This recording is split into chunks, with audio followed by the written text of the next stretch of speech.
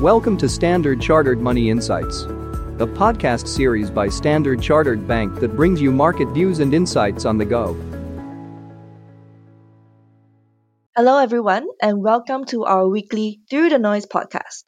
I'm Hannah Chu, portfolio strategist at Standard Chartered's Chief Investment Office. So, markets had quite a risk-off week with markets and bonds both down. Yields also continue to move higher on fears of a higher for longer narrative.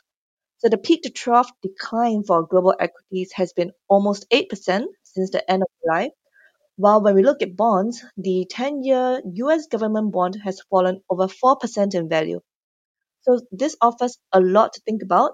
And I think the question that comes to mind is, does this environment present a buying opportunity for investors? So joining me on today's podcast is Foo Kian Yap, our senior investment strategist, to help unpack for our listeners this week on the market invest and share our thoughts on them. So Foo Kian, welcome. First question is, how do you assess the buying opportunities out there? Yeah, thanks very much, Hannah. So the macroeconomic picture, it remains critical to the outlook for asset prices, right? Since May, the US economic surprises have been on the rise. This led the Fed to be more hawkish despite the decline in inflation, because it likely judged the economy to be more resilient than expected. However, there are signs that these economic surprises are turning over, and we believe that this is likely to continue. So as student loan payments have resumed, which is crimping spending power, and the weekly credit and debit card data has slumped in the first half of September. This narrative also fits with the decline in US consumer confidence reported this week. Overall, we expect that growth will slow significantly into the turn of the year. On the inflation side, the over 30% rise in oil prices suggests that we may see inflation coming in higher than expected. This would put the US Central Bank or the Fed in a difficult spot. Weakening growth should temper its desire to raise interest rates further, but disappointing progress on bringing down inflation means it will be in no hurry to reduce the rates. This means that short-term rates are likely to be heading nowhere in the foreseeable future. So the investment implications for bonds, we continue to see current yields as very attractive on a 6 to 12-month outlook. The exact path to lower yields is unclear, especially given a significant hedge fund leverage, which increases the risk of sharp fluctuations in bond yields. But given our concerns about the economic outlook, we prefer taking duration exposure, that is playing on the outlook for baseline yields to fall, and rather than taking credit exposure. This means we prefer developed market and emerging market, local currency, government bonds. For equities, the scenario of weakening growth and higher for longer interest rates, it's likely to remain a headwind for global equities in the near term. However, the preference for duration also feeds into our regional preferences. So while the US economy is vulnerable to a slowdown, the US stock market is the most sensitive to falling yields due to its heavy weight to growth sectors such as technology and communication services. This means we believe the US market, the equities market there, is likely to outperform once interest rates start to decline. That said, to counterbalance any short-term spike in bond yields and to hedge against any rising growth concerns, we are also overweight the US healthcare sector. Thanks, Foo Kian. So if I pick up on what you mentioned, the preference for developed market government bonds, so given that the upward momentum in yields are so strong now, would it make sense for investors to wait till yields are much higher before they start to buy bonds? Yeah, thanks. That's a good question. And well, it's hard to time the exact moment really on when yields will peak. Near-term momentum could push the bond yield higher from here. But we look at three indicators which also suggest that the bond yield is close to peaking. So first, the US economic surprise indicator, which used to correlate with the 10-year yield, it has weakened for the second week, diverging from the higher bond yields.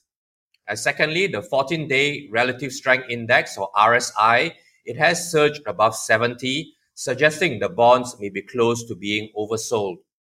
And third, a potential US government shutdown. This could pull the yields lower. In previous episodes of a shutdown, US government bond yields, they tend to decline on reduced growth expectations. So against this backdrop and the outlook for weaker growth as we head into the end of the year, we retain our view that the US government bond yield is likely to decline to 3.25 to 3.5% over the next 12 months. So we continue to be overweight on developed market investment grade government bonds. We also did a simple analysis in our weekly market view publication, looking specifically at the US 10-year government bond, where the yield is currently 4.57%.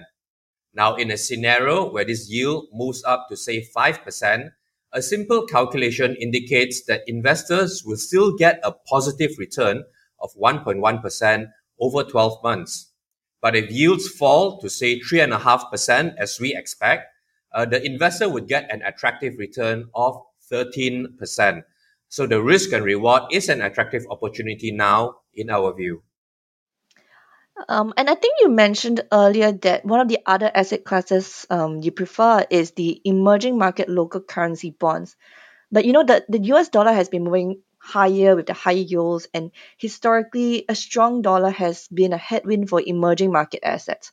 So, what is your take on the stronger dollar on EM local currency bonds in this case?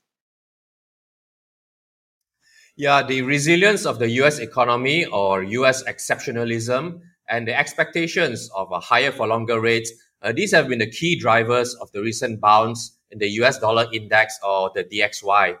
However, we believe that these tailwinds are likely priced in. So our expectation of a slowdown in US growth, along with our view that the Fed is unlikely to hike rates further, it should result in a near-term consolidation in the US dollar and then an eventual pullback over the next 3 to 12 months. So a weaker US dollar environment in the next 12 months is likely to boost the return of the emerging market local currencies, which is potentially an important contributor to the emerging market local currency bonds performance. In addition, we like the 6% yield or about 6% yield on the asset class now. And this is especially the case given the prospect for bond prices to gain via lower yields as the EM central banks could loosen monetary policy in response to softening global economic activity. And hence, we continue to be overweight on the EM local currency government bonds. Thanks, Vicky. I think we've touched quite a bit on bonds. Maybe let's take a look at equities. And I think within this space, the S&P 500 looks pretty much set to post its worst monthly return since December. So maybe what are the drivers to watch out for in this case? Yeah, the narrative has been pessimistic for the US equities. As already mentioned, the fear that interest rates could stay higher for longer is holding back on growth and valuations. There's also fears of a potential US government shutdown and a weakness in the US consumer confidence. So this could continue to weigh on the S&P 500 in the near term, and we see technical support around the 4166 level. We expect that inflation and earnings outlook to be key drivers for the S&P 500. The surge in oil prices, and there are some signs that the service sector inflation may be picking up. This will likely keep inflation expectations elevated, at least in the near term, which would act as a headwind for US equities.